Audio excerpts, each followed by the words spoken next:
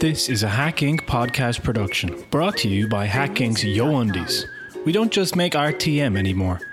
Let's face it, when you need underwear, you need underwear. With Yo Undies, you can have them. 2 times the size of regular underwear, you never need to leave anything behind again. And with their vinyl interior and exterior, they only require a quick hose before they're back in action. Just go to youndies.com and enter in the promo code HACKISLIFE1973 to get a 2% discount on your first rental. Hack Inc.'s Yo Undies. We're a business, and we don't just do cartoons now. We also do underwear and podcasts. freemusic.com. Hello and welcome to the Hack Inc. podcast. Hack Inc. is an RTM company. The TM stands for to me, as in all profits to me. I am Gareth Lyons and joined by my co-CEO, CEO, Cav. There he is. I winked at the microphone there. Yeah, but he had to make the sound effect to make that apparent. So, here we are. We're going to introduce our show. Coming up later, we've got some segments. Yeah. But let's talk a little bit about ourselves first. Okay. That's what the people want. Yeah, what people want to hear. Cav, first part is, given a 10-second timer, you have to tell us why you became interested in animation as a child, because that is, for a lot of listeners, the least interesting part about a person's animation career. All right. So, we're going to call this segment... Yes. I was going to get Cav to improvise the title. We're going to call this segment Stop or My Mom Will Shoot, named after the famous Sylvester Stallone movie from... Rambo. Remember him. Yeah. Okay, so we got 8 seconds. Your timer starts now. I won the art competition in primary school, and I just, from there on in, I was just like, the snow, but I didn't accept You're done. Okay, well, that was actually probably too little time. 2 seconds extra would probably... Yeah. Maybe it's too much pressure. We'll try it with me. My heart is beating. We'll extend the seconds if it's not great. Yeah. Okay, so that was our intro called Stop or My Mom Will Shoot. Yeah. Might change it to be more in keeping with... Thirst for Blood, what about that? Okay. You're going to do a little switcheroo here now. We're going to do a switcheroo. So see you Cav, like it in the hot get seat. the timer ready for Stop or My Mom Will Shoot. Yeah. Okay, cool. Bang. Oh, right, was that it? Sorry, that was the initial gun. Okay. Boom. Okay, I got Don Conroy's book and became interested in cartoons, and then I got the Page Master video where I got the behind the scenes featurette that made me... Damn it! Karate chop neck. Okay, so that was our childhoods, just abbreviated into 8 seconds, and then we met in college, and the rest, as they say, is history. Okay, leave it to the books. Cav, what are you doing in animation at this moment in time? Well, I gotta say, I'm just back from the old, the big rotten apple, New York City, and decided to take it a little easy. I was working on a lot of other people's projects when I was over there, so when I returned back here to Irlanda again, I decided to work on a couple of different personal projects. So I've got a couple of little music videos in the rotation there at the moment. Nice. And but the whole thing was like, oh, what'll I do now after Christmas? And now Christmas has happened, so it's kind of like I gotta put the next foot forward. Yeah, absolutely. What about you, my friend? Turning right back at me. Well, as you might have seen me write down earlier on, I'm in between jobs. Woo! In betweener. Nice. No, I'm not. So I am. I was. I suppose my background. I went to college, graduated, then went on to work in a bunch of studios doing, excuse the pun, but Mickey Mouse jobs, which are just odd little, kind of. Oh, you did interned here and did prop design there and this, that, and the other, and then I thought. I started doing some stand-up comedy, and then that got me pitching to a few more people. And all this is for future pods, but to cut a long story short, my friend Mark and I made a TV series for RT2 called Ends Meet, which Cav also did storyboards for. And off the back of that, nothing happened. It was buried very late at night and with little fanfare or publicity. So I then worked in Treehouse Republic for this last year, and now we've just finished up, and I have plans to be a writer and start doing that stuff. So I'm trying to generate pitches, and let's see what happens over the next 2 or 3 months, and maybe I'll pull something together. And if not, back to the animation mines. Yeah. Yeah, so I guess the reason that we wanted to start this podcast is kind of to provide a resource for animators, because I know that animation people get through a lot of podcasts and whatever. The Hack Fest that we have each year, for those of you who don't know, is an alternative animation festival that primarily happens in the north of Dublin, the north side. And we have enjoyed some success for the past 5 years, so I felt like I'd spin the brand out a bit more and make a podcast and talk about the Irish animation scene. So you can't talk about the Irish animation scene without talking about a certain Mr. Don Bluth. Am I right? Yeah. And so Donny boy. So we decided that this is what our first episode would be about.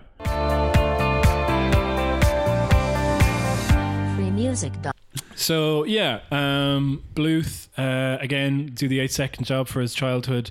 Lived in rural Texas. Don't do the 8 actually, because I won't be able to remember it. So I think he lived in rural Texas. He used to go to the cinema on a horse to watch Disney films and just had an interest there. You know, that's it. So again, this is our section, Stop My Mom Will Shoot, which we've now decided to relabel. Everybody watched cartoons when they were younger. Yeah. Everyone watches cartoons when they were younger. So Bluth then, this is pretty crazy now. Bluth actually started working for Disney in 1955, okay, at the age of 18. Wow. Yeah, he worked for John Lounsbury as an assistant during Sleeping Beauty, okay, which is insane to think. Yeah. Then in 1957, only 2 years later, he left because of his Mormon faith. He went to on a mission in Argentina. He returned 2.5 years later and started up a musical theater company with his brother. And then eventually he went back to animation and filmation, but didn't feel challenged enough, and then went back to Disney full time. Wow, he had a little bit of an Android Lloyd Webber sort of dip there for a little while. Yeah, so his Mormon faith, and I wanted to read into that more, and I couldn't really find out all that much. But yeah, what ended up happening was the more I found out about Bluth, the more I kind of warmed to him. Oh, yeah. Because I was incredibly cynical, you know? And I still am. There are vast chunks of it that are, I'm pretty cynical about, because there is a kind of pride in the animation industry where it's like, these are Dublin lads that get fucking, misty-eyed and be like, oh, remember now the days of working in Sullivan and Bluth? You'd head in there and like all you'd have on your back was, the shirt you came in with, and there was one pencil to share between us, but and it was, it depended on whose day it was to animate. You could be waiting hours, and it's just all this kind of stuff. And then you look up what they did, and it's like production assistant, you know what I mean? It's like receptionist, and it's like, okay, cool. I'm not begrudging anybody who has some sort of pride in their job, but like it almost feels like this old guard of people who are just romanticizing this era where it's being like, a sharpener.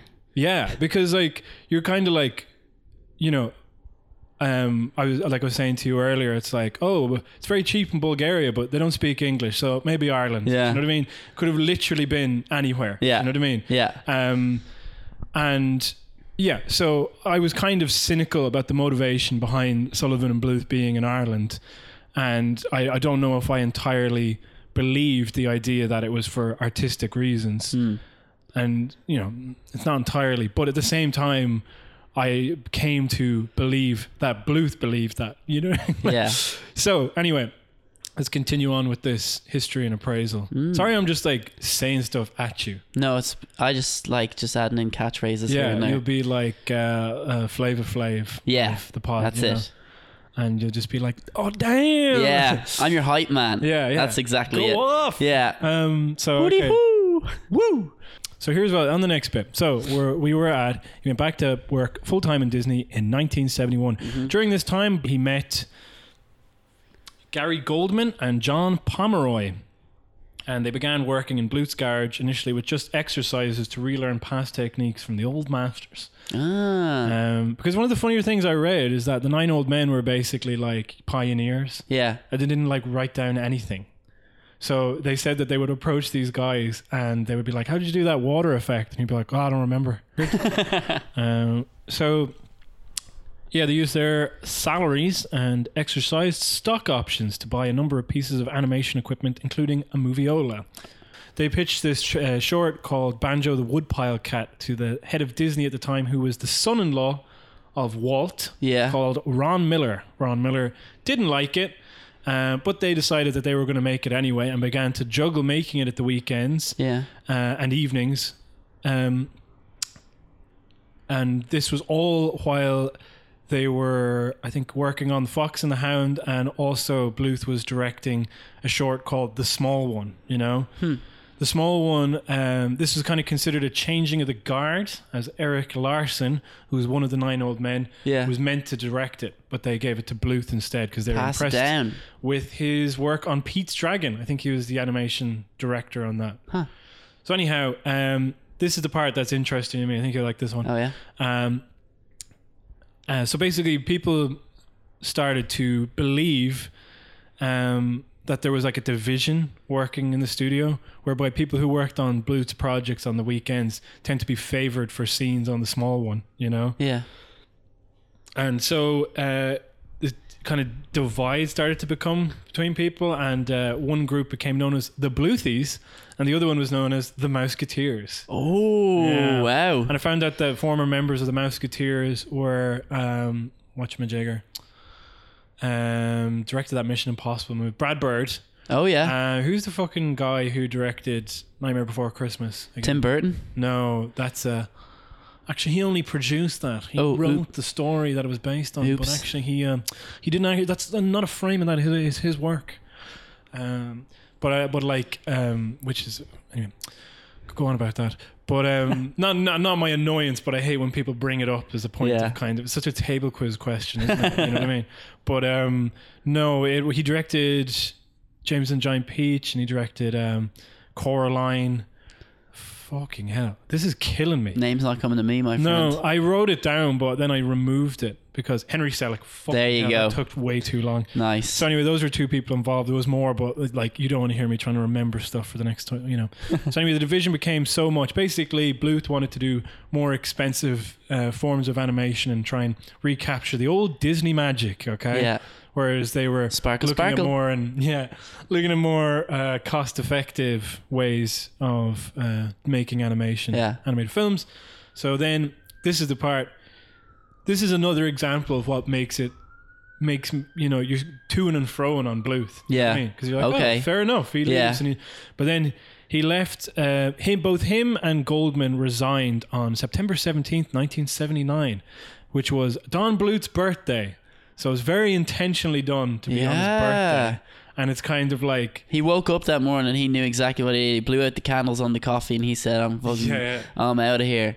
I just find that so bizarrely narcissistic. Do you know what I mean? And the idea of having a group of people named after you, the Bluthies. You know what I mean? And these people who were like aspiring to be in your studio and meeting up on weekends to do this stuff. It's kind of like you're not getting paid for that. You know what I mean? Yeah. I can imagine because I'm imagining that the people in the studio probably like all signed the card from him, so I'd say he probably ripped that up. Yeah. Well, no, he like, you know, this is the other thing. This became, the next day, 11 more animators left. Became known as... It's all their birthdays as well. It became known as the Disney Exodus, where a third of the animation department left, forcing Fox and the Hound to be delayed by a whole year. Whoa. Yeah. So Ron Miller was not happy about that. Yeah. And apparently he was so annoyed that he told them all to be out of the studio by noon that day once they handed in the resignation. And he was going to release a load of hounds into the studio. Yeah, and then a lot of foxes and But it's a bloodbath. So, but this is another thing. So, you know, you kind of think like, oh, that's a bit shit, kind of a mass resignation. Yeah. But an interesting point raised by some reports was the fact that the walkout took all of Disney's female animators, which was interesting because Don explained this one in one report. He said the women left out of a certain loyalty to me, and because the atmosphere of Disney is sometimes oppressive to women. For years, women have been assistant animators there, but they rarely let them get higher. So little double-sided there, I felt on that one. Yeah, it's like I don't like that loyalty to him know, of thing. Is he some sort of like skeletal god? Well, he is very narcissistic. Yeah. That is 100% clear. I mean, he definitely saw himself as like the second coming of Disney. Yeah. You know? Well, at least I suppose the good thing was that, you know, he had the intention as well to take that like ceiling that was above their heads away that Disney had enforced in the first place. There's still, you know, it's one of those annoying things reading up on him, because he's somebody who definitely was motivated and kind of, you know, out there personality, I suppose, who's just like went out and started his own studio. A lot of it is very glowing. Yeah. So it's very hard to like follow up all this stuff. Yeah. All the female animators left, and you just go like, okay, well, what was their position in your studio? Did they move up? Yeah. What's the way to verify that? I mean, I could go through all the credits, but I'm not entirely sure. You know what I mean? It's kind of loosey-goosey, yeah. Yeah. I mean, the landscape today is still uneven. Mm-hmm. So, I mean, I'm not going to say he had no involvement, but it's one of those things you have to just be critical of, because it's kind of like, you know, and again, like you say, yeah, he you know, women left out of a loyalty to me. Zoinks. It's that weird, like, you have to be you know, massively narcissistic to kind of... Women love me. Yeah. Men want to kiss me. love me. Bringing up our new slogan, Frames Before Dames. Yeah. Yeah. So, or Dames Before Frames? I don't know. Anyway, whatever. So, anyway... Okay, one last point about that, okay? Yeah. You have like the 9 old men, okay? Yeah. And then you have this Pixar collective that eventually came around in the mid-90s or whatever. And then you have the trifecta with Pomeroy, Goldman, and Bluth. Yeah. They're still all lads. Do you know what I mean? It's not like as you can kind of pat yourself on the back all you want for being progressive, and it's like, but as like it appears later in the story that a lot of people needed to cut out on their own in the later years of Bluth.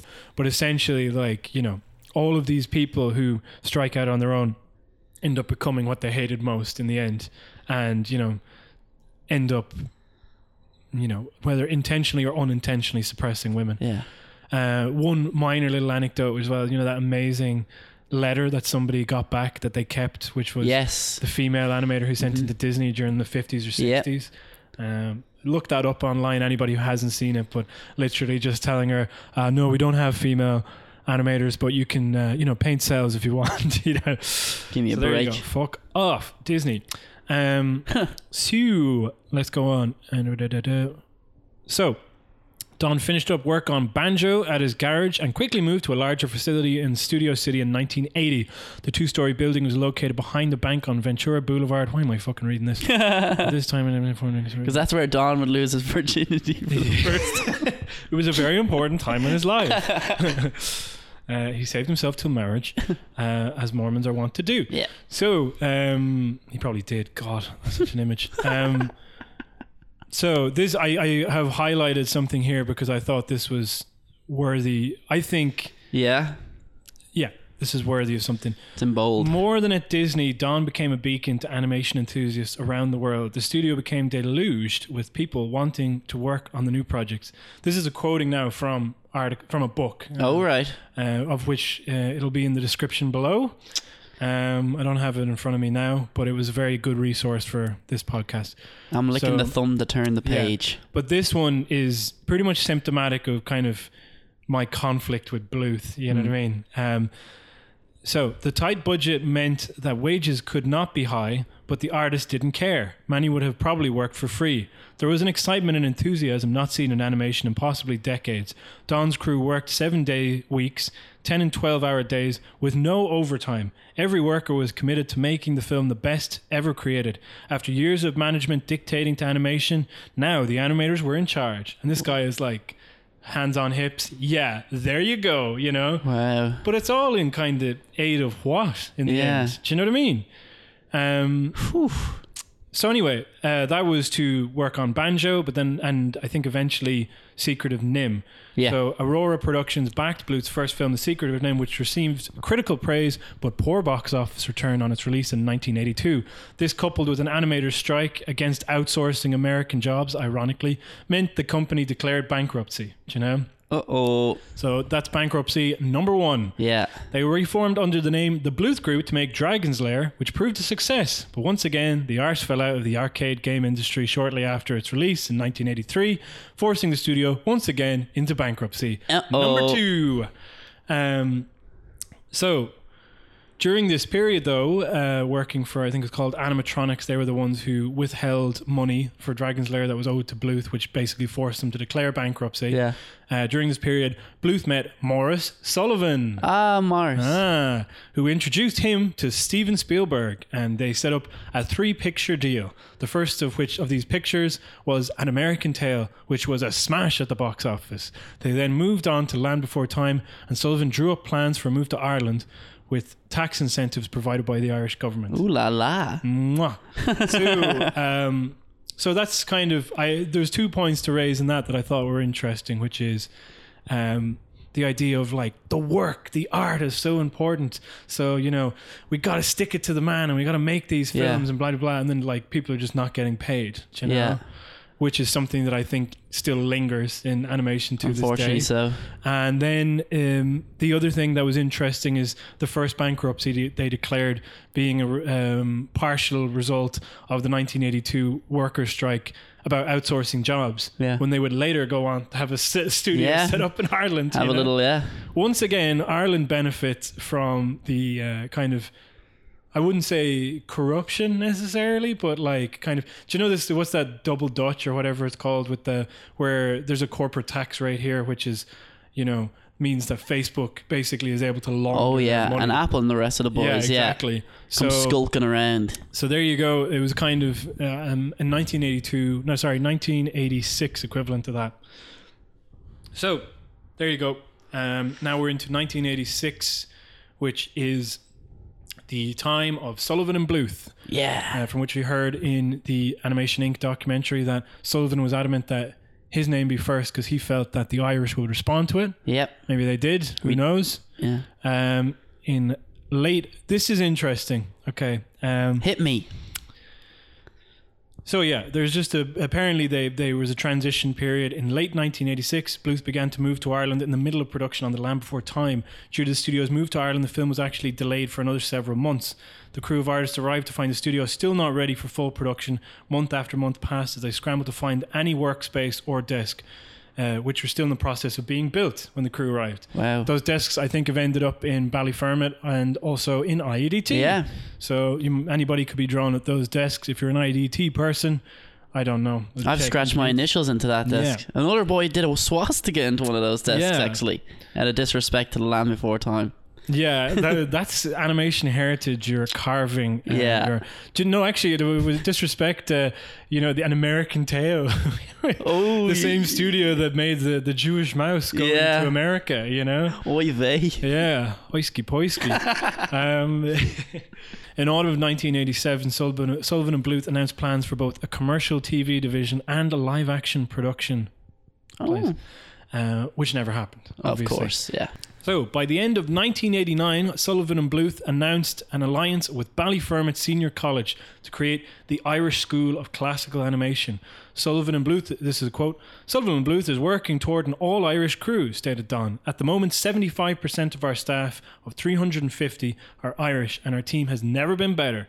The employee profit share plan we have developed should encourage the young Irish to make the animation industry their own. Wow. Okay. 75% of Mossies and Sineads working in the studio. Yeah. Amazing. I love the idea as well, because it's like Fine Gael, again, being the absolute cynic that I am, I'm just going to put that out there. It's true, But Fine Gael will put out a poster and it'll be like, 500 new jobs created, and then you look it up and it's like IT analyst, IT supervisor. Yeah. You know what I mean? It's like, okay, so spoiler alert for our review of All Dogs Go to Heaven later on. But looking at the credits, it was like all of the main names definitely American, and all of a sudden you start to see Callahan, O'Shaughnessy, blah blah blah, and it's all the people who were inking and Xeroxing, which was obviously a huge deal. Not to poo-poo all them jobs, but I'm just saying that the quality of work isn't matching what they're saying at the moment, making the studio your own. But again, that's just me being a cynic. You have to start somewhere. Sorry about that. Fully settled in Ireland, Don was making pictures the way he wanted to. Sullivan and Bluth was a respected studio in Ireland, a big fish. In December of 1990, there was even an announcement that the Irish government and Sullivan and Bluth were investigating the creation of a Disneyland-like theme park to build in Ireland. Whoa. The proposed Dublin-based park would feature characters from Sullivan and Bluth films. Wow. That one just like cracked me up. Imagine that, having a theme park in Ireland. Jesus, we have just Tato Park, obviously. Yeah, but, you know. I was just thinking Tato Park was the first one came to mind, but you'd have, I don't know, just a load of dogs in like a casino together, basically, from All Dogs Go to Heaven, and then like a lot of mice racing around the place chasing cheese. So then the funny thing was, I didn't mention earlier, but one of the reasons. So yeah, I guess Sullivan must have heard that the Irish were looking for jobs. It was, the 1980s, so of course they were. And a few CVs going around. Yeah, they were trying to create tax incentives for people to set up. So they went over there and told them, well, we'd set up an animation studio here. Because they had to pay the workers too much in America, Sorry. No, okay, whatever, fuck it. I'm not going to stop apologizing for being cynical. Everyone should be this cynical, I know you don't. So anyway, but one of the things that happened was the IDA offered one of the biggest investment grants in Irish history, okay? And it basically meant that the Irish government owned 5% of the Sullivan and Bluth company, which was funny because later on, with the dispute with one of their partners or distributors, that meant that there actually had to be a vote in Dáil Éireann about the future of the Sullivan and Bluth company. And it was funny reading the citation for that, because the citation was from Dáil Éireann documents. Wow. Yeah. So I thought that was really funny that, again, our relationship with corporations. Do you know what I mean? Very funny. Done it again. So now we're all caught up. So we were at 1990 now, and they're in full swing on All Dogs Go to Heaven, okay? But on All Dogs Go to Heaven, when we saw in the intro, we saw Goldcrest were a partner, okay? Now, one of the things that's very difficult about following Sullivan Bluth is that there is a lot of corporate stuff going on.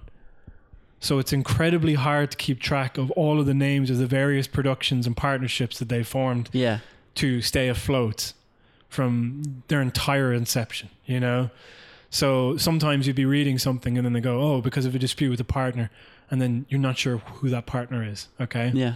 So... but this is Goldcrest. Goldcrest. So in 1991, I think this was... All Dogs Go to Heaven, they regard as their feature film that is kind of the most Bluth, and where there was the least amount of people looking over their shoulder. Because remember I said they had a 3-picture deal with Steven Spielberg, but Steven Spielberg just saw cartoons as being for children. Yeah. So he was like, no, we need to make this child friendly. Yeah. So American Tail and Land Before Time are a lot more sanitized than Bluth would have liked. And apparently relations soured between them, and eventually the third picture wasn't made, and they formed another partnership with Goldcrest. Yeah. So, and then started up work in Ireland, and this is where they started making this film. And again, it was the one with the least amount of involvement from execs and higher ups, and it was released opposite The Little Mermaid, and it was destroyed critically and commercially. It really suffered. And a mermaid's gonna float, a big bag of dogs isn't. What ended up happening, I think it made money back on VHS, which led to all of the straight to video sequels that happened. But one of the things that happened as a result, I guess, is that Goldcrest started to get cold feet, because remember that Bluth in previous iterations had suffered 2 bankruptcies already. Do you know what I mean?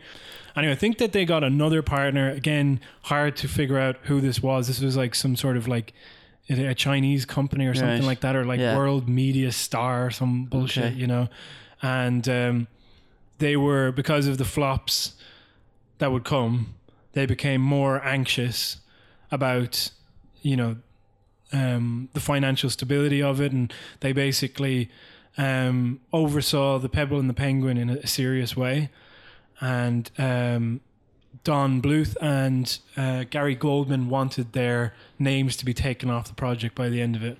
And that was the last film by the studio, and it closed its doors in 1995 when one of the main financial partners, again, can't figure out who that is, backed out. Yeah, so that's it. Bluth and Goldman went off to start Fox Animation Studios. That is now no longer exists. Yeah. They made Anastasia and Titan AE. Titan AE was the last one. So where are they today, you may ask? Where are they? Where are they? Wait, there's Don Bluth oh there. My God. Looking skeletal as all hell. Basically what happened is they are trying to make a Dragon's Lair prequel movie. So they went on to Kickstarter to try and fund that. But what they were trying to fund was they were trying to get $500,000 to make a pitch trailer that wouldn't be available to the general public. Oh, you're asking too much again, Donny boy. So then what happened with Kickstarter, one of their rules was like, you can't actually fund something that isn't publicly available. Yeah. So then what ended up happening was the Kickstarter was nowhere near reaching its goal. It was at like about 200 and something thousand. Yeah. So they cancelled the Kickstarter, set up an Indiegogo, which has a flexible goal, which means no matter how much money people pledge, you get to keep the money. Yeah. The Kickstarter, if they pledge the money and you don't reach the goal, then you don't get any of it. Yeah. So then they set their goal lower at $250,000, and then I think they exceeded it by about $100,000. Okay, so they got 350. So then they said, we should be able to make this pitch trailer in the next 21 weeks or something like that. All right. That was about 2 years ago. Yeah. And there's been no word of it since. It's been 100 weeks now at this stage. Yeah, something like that. Anyway, I was looking up the comments on Indiegogo. One of them posted as recently as just a few weeks ago. This was 206% funded. Is there any update on the actual production of this film and not on Don Bluth's private business ventures unrelated to this campaign? That was posted an hour ago. Yeah. 1 day ago, Jonathan Walker 2 days ago said the updates on this project have become an ad mailing list for Don's animation school. I'm not an artist, though I love Don's work. Even if I was, I'm 40 with a job and wouldn't be able to make it. Well, when can we expect an actual update? I want to unsubscribe because every update gets my hopes up then, and it's just another ad for the classes. I want to know about the project. Somebody responded, indeed, and comments criticizing the fact they're being deleted. I reported this to Indiegogo for whatever good it may do. Feel like we're being trolled. Big time. So that's one of the what trolls happened from there. the Dragon Lair. And if you want a nice little article about that, it was written by Edie Amid on Cartoon Brew. It's simply called Don Bluth doesn't need money to make Dragon's Lair. I was unaware of that. Damn. It shouldn't be that hard to convince somebody to give you money for a pitch trailer. Yeah. You know? So they're taking it from ordinary people, and then also you need to pay something like $65 to actually see the pitch thing. Yeah. So if you pay below $65, you won't actually be able to watch. I was going to say that as a joke earlier with the Kickstarter thing, that if they were going to make it private, that like the top contributor or whatever would like earn the password to the... Yeah. No. That's pathetic. Yeah. So it's incredibly miserable, but also it's pitch material. So what ends up happening is they pitch the movie. If they're successful, they get the movie. Yeah. But these financiers, you don't have to answer to them because you gave them the pitch already. So they can make however much money off of it, but nobody who invested in that original pitch will get anything back from it. You know what I mean? So anyway, like I said, I do genuinely believe that he believes in artistic value, and I do believe that, if you believe in something, then, it's okay to put in the extra bit of effort if you want to. Absolutely. But when you start making like money and getting like huge amounts of grants and stuff like this, do you know what I mean? With no real result now, especially in this case. And it just makes you think twice about this guy who's like, I'm in it for the love of it, and it's like taking, up close to $500,000 off of people, not giving anything back from it. It's like, I don't know. Free music. All Dogs Go to Heaven.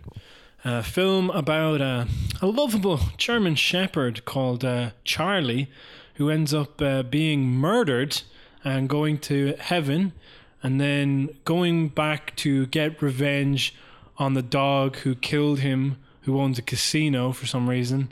And then they meet a girl who can talk to animals and use her to win money in the people world, and then I don't know, everybody learns a lesson along the way. Yeah. So the thing that so the movie starts off and he's leaving the pound. Okay, they're escaping. Yeah. And they're getting shot at by guns. Bang. Boom, bang, bang, bang. Yeah. And then they arrive in this weird barge that's a casino, isn't it? Yeah. And then the dogs are betting on rats, okay? So they're betting on rats.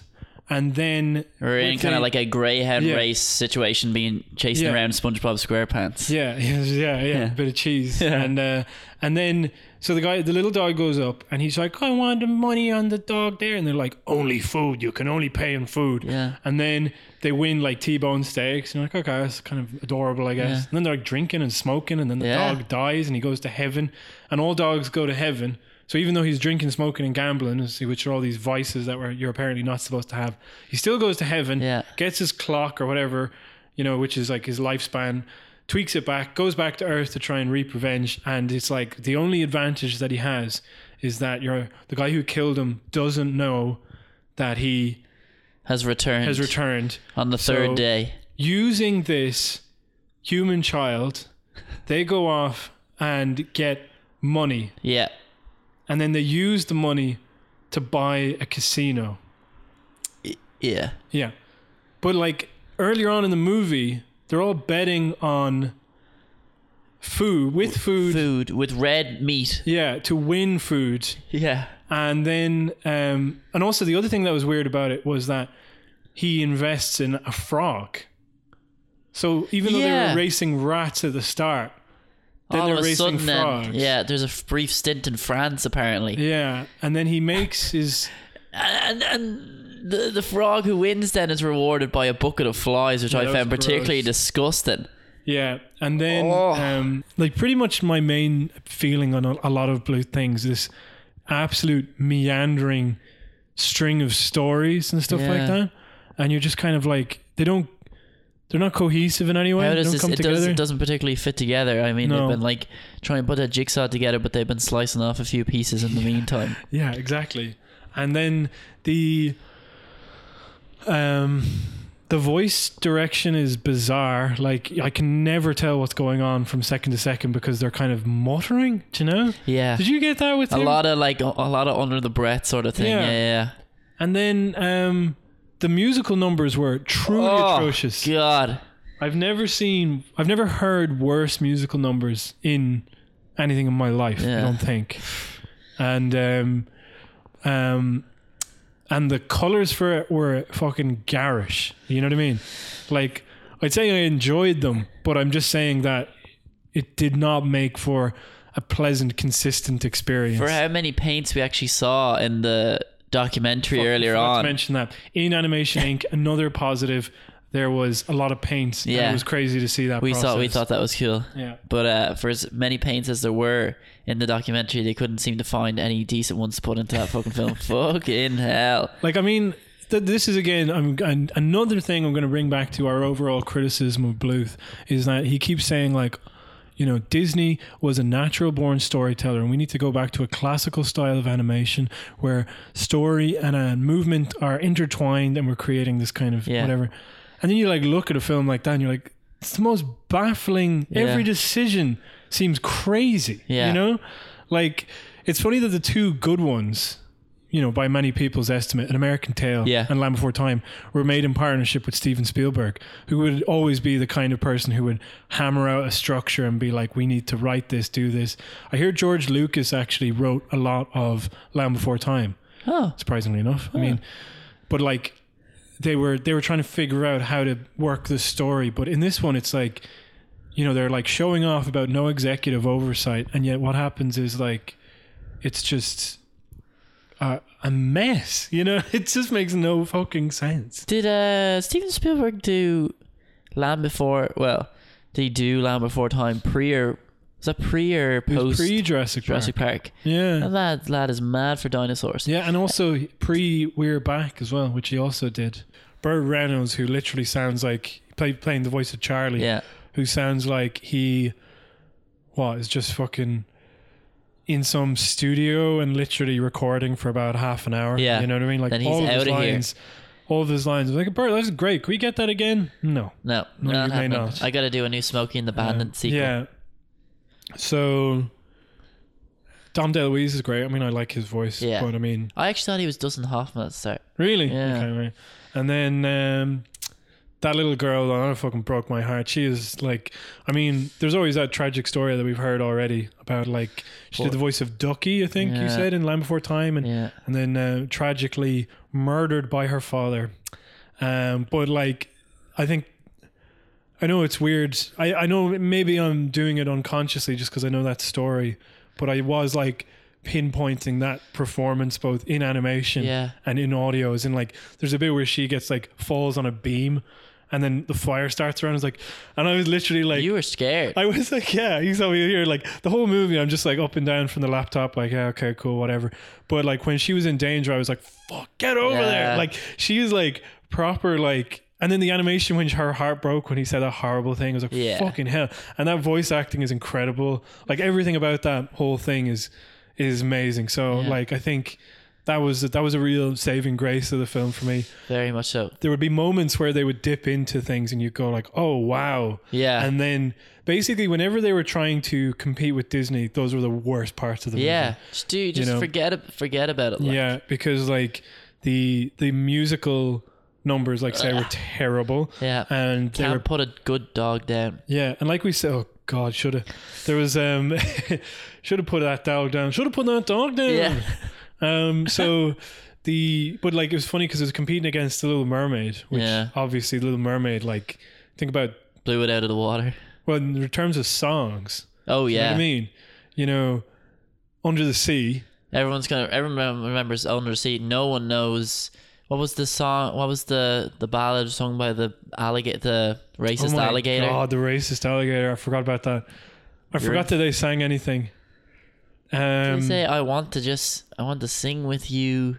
Oh, that was so dumb. That was Yeah. so awful. I mean, I think like overall the film looks ambitious and colorful and kind of is executed with definite kind of like people being excited about Yeah. what they're doing. But like the end result, like I say, is just this kind of sloppy, inconsistent thing that has just moments of genius, especially the hell scene, the one where Charlie goes to hell. Is an incredible scene. Do you Yeah, remember? I think we both agreed on that. Like hell Yeah. itself was actually the highlight of that film. Yeah, It's very hell and the cool. little girl, amazing. Yeah. Um, But yeah, it's very much like the film itself is like for someone who doesn't like their food to mix on a plate of dinner that you've been served. yeah, Your peas and carrots are all over the Yeah, touching each yeah, other yeah. the entire. That's what exactly. So you Presentation. don't want to get in here, guys. yeah. No, there's just no cohesion, and like it just feels hyperactive. Like somebody's got like ADHD. Yeah. Just like, oh god, and then they race mice. Oh, actually no, frogs. Oh, Yeah. okay. And then they're drinking loads of beer and they're fucking hammered, all right? And they're smoking, all right? Yeah. But then like, you know, oh, and then the dog, he's really evil. And then he might go to hell, but also he's the devil. Yeah. Do you remember that scene where he just turned into looking like the devil for a second? Yeah. And then it was like, yeah, it was just all over the place. Let's curl up those features a little bit. Yeah, it just needed to. I'm not against going outside the box. No. I am against it as a band name, but sometimes if there's multiple boxes, Yeah, yeah. and you're just dipping in and out of all of them like a game of squares. It was tonally bizarre, but I mean, I really like tonally bizarre films, in like I love like that type of like crazy off the wall kind of creativity. But like, I think trying to aim for being Disney and missing the mark so spectacularly is quite obvious, you know. Very much so, especially when like there's like that scene that is like the midnight call or whatever the thing, you know, the thing in 101 Dalmatians where all the dogs are talking to each other. Yeah. It was like that, and then the little girl, like very reminiscent of Snow White, you know. She was like Snow White Jr., and then her adopted parents, I think we said, was Roger and from 101 Dalmatians. Roger and then- from 100, and then you've got the fairy godmother from Yeah. Cinderella.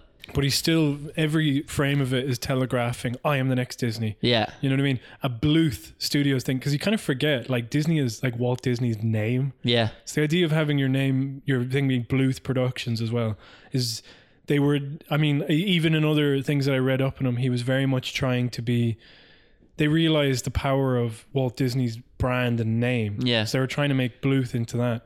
But anytime you see him being interviewed, he is not Walt Disney. Anyway, the point I'm trying to get at is that, yeah, this movie is a big calling card, like a Disney hodgepodge, but by somebody who's too fascinated by movement and, doesn't know the importance of a still image to contrast that. Oh, yeah. And there's like the shots constantly moving, everything's going a mile a minute. The colors are just like, like they are doing like these crazy, like it was almost like Bashki, wasn't it? Yeah. Like those type of pink orange washes, you know? So like I was quite surprised that this is supposed to be the disciplined, dark animator, the storyteller that Walt was, and trying to bring it back. It's like, high point, the hell scene. Yeah. And then low point, probably the rest of the movie. What did you think about the part where the dog made a yellow face and put like a symbol on top of its head? Yeah, unfortunately there was a couple of choice racial stereotypes in that film which were pretty on the nose. Yeah. And it wasn't a wet nose. It wasn't one of those healthy wet nose dogs either. It was a crusty old Bluth nose. I loved sniffing around for cash. When and the alligator with this like big massive lips and a bone through its nose. Yeah. Like, what was on it had some sort of hat as well. Oh, like a voodoo hat. Yeah. I mean, it was in the bayou and stuff. So, they said in New Orleans in the 1930s for whatever reason. Is that the jazz era? I don't know why they chose that. Like I don't know, it was a weird one. It didn't need to be New Orleans at all, really. Apart from maybe just because of that alligator was there. And then also the other thing was that when it came to all of the animals banding together and trying to save Charlie, they definitely felt like they were running through the streets of London. Yeah. So that was strange. Yeah. I'm just going to write down. I also wrote down you would never see smoking and drinking or one of the main characters being drunk in a movie. Oh, I want to say as well about how much it feels like it seems to promote gambling to minors, because there doesn't really seem to be any downside, really. You don't see anybody particularly down on their luck at all. Yeah. There wasn't any sort of comeuppance for anybody who was gambling, because he, like I said, he got into heaven. Yeah. Not that there's necessarily anything wrong with gambling. It's just quite a bizarre thing in a children's movie. Yeah. So it's kind of okay, kind of cool to see that, The Mickey Mouse watch that was in the clock room. That was funny. Again, another projecting. And then I have written down here, they're so desperate to have movement that they have gratuitous dance numbers, like when he's in heaven and he starts dancing with the dog for no reason. That was, He says, "Oh, do you want to dance?" And she's like, "Sure." And then they start dancing, and then they just continue on the conversation. Yeah. So that was strange. He was just schmoozing her. And then I also mentioned that it's funny that they have drinking, gambling, and smoking, but they don't seem to be allowed to show guns, because they had a laser gun firing him at the end. Yeah. Which was also strange. What was going on there? And he was shot by that as well, and yet there was no... Yeah. So that was it. Those are my notes written up on the thing. That's what we had written down. I would give that... I'm going to just go with my one first. If that's okay. Go, please do. What would you give it, Gareth? I'd actually give it 3 out of 5. And it's... I know... Whoa, I thought that was going to be 3 out of 10. No, 3 out of 5. Because I actually... For all my bitching and moaning, the parts that I liked about the movie came I loved them. They the parts that I disliked about the movie were like cringy and awful, and I could see myself as like a 5-year-old or whatever age just being like, "Oh, the song is terrible." But yeah, like I say, that sensual performance from not one of them, but the little girl, that was amazing. And the hell scene was amazing. And again, all my bitching about the colors, I was like, I'm glad somebody did it, even though it meant for a very jarring, inconsistent film that I felt was constantly trying to buck me off. You know? It's like you're watching this and it's like pink, green, yellow, orange, and I was like, your eyes are just going like, what? Where are you? What's happening? And the fades, the fucking fades. Do you remember? Oh boy, they really fucking cheaped out on that sort of one. That's all I'll say. God. So anyway, star wipes. I'm gonna give it 3 out of 5 for that, just because when it was good, it was very, very good. But when it was bad, it was rotten. Cav, over to you. I'm gonna go with a 4 out of 10. Okay. Yeah, there you go. 4 bones out of 10. Why would you give it that? Just I overall, I just don't think it's story-wise. I think it's fairly poor. I didn't particularly care about any of the characters too much. Yeah. Animation, it's like fair. It wouldn't be up my alley in terms of animation or style, I suppose. Just going off how much it seemed to be ripped off, how many different characters in it seemed to be ripped off from Disney. Very showy. Yeah. As well. The movement was just kind of like it was very, like they keep saying in all these things as a positive, like, oh, they were letting loose, they were having fun. Yeah. It's like, I don't But there was want no real. animators to I have just didn't fun. think that they hit the characters. Yeah. It seemed like everybody was animated. Each character was animated the exact same way. Right. Where it should be, I feel like each one should be distinct in the way that it's acted. Just whistle while you work. So this is called Whistle While We Work, where Cav and I and any guests we may have on the show, Yeah. we'll tell you all about podcasts that we're listening to at the moment and think are worthy of your attention. Because animators, they gotta listen to podcasts and makers of animated content. Yeah. You know. So Cav, do you have any on the top here? You can be the more obvious one now because it's the first episode. Yeah. You know? Just straight off the bat. Yeah, straight off the dome. What do you listen to? I feel like a lot of people know that I'm like quite a connoisseur of the old Blind Boy podcast. Blind Boy but podcast. That boy in the plastic bag seems to be dipping. There seems to be a couple of rocks in that plastic bag that are weighing him down. In the last couple of months, I've kind of gone off him a little bit recently. But with that, I do enjoy, when I'm listening to podcasts, enjoying to a story element. So I've been listening to like a lot of short stories recently. Ooh, that's which cool. I thoroughly enjoy, which are easy. I know I could go down the old what's the name? I'm sure there'll be a future sponsor of ours. What's the name of the audiobook? Audible. Yeah. Where you get your first book free. Audible, owned by Amazon, so you're contributing to workers pissing in iced tea bottles to make shift. So there you go. I've actually had to get rid of them. And having to wax their armpits with duct tape from the boxes. Something like It's that. incredible. No, they're doing like, I mean, the richest man on the fucking planet who can't afford to pay his staff a decent wage. I'm a big kind of sci-fi fan or whatever, so I just look up. There's one particular, I'm sure you could put it in the show notes or whatever, but there's one particular YouTube channel I use that seems to have, if people are a fan of those old weathered, like science fiction kind of anthologies that you see with all those like kind of cool airbrush covers on them, seem to have just a large collection of them, and they're That's great for fun. That's so cool. Inspiration for the old sketchbook, which I enjoy. All right, well, we'll keep it limited to like one or two just because we need to stretch this out. Yeah. So that'll do me. That'll do you. You got some science fiction books that you can get on Audible or Blind Boy podcast, but dipping in quality. So check the early episodes, beware the later ones. So I will do two to match yours. My main bees, boys, whatever. My main listen is Chapo Trap House. I love Chapo Trap House. It's a left podcast from the United States. It's comedy. If you like your John Oliver's, then stop watching John Oliver because he is a fucking shill. And Chapo Trap House are like that, but further left and with the left critique, you know. It's not just Annie Blue will do in the United States. They're critical of Trump, Hillary, and all of that. Obviously, in recent years, American politics has become fascinating to a lot of people.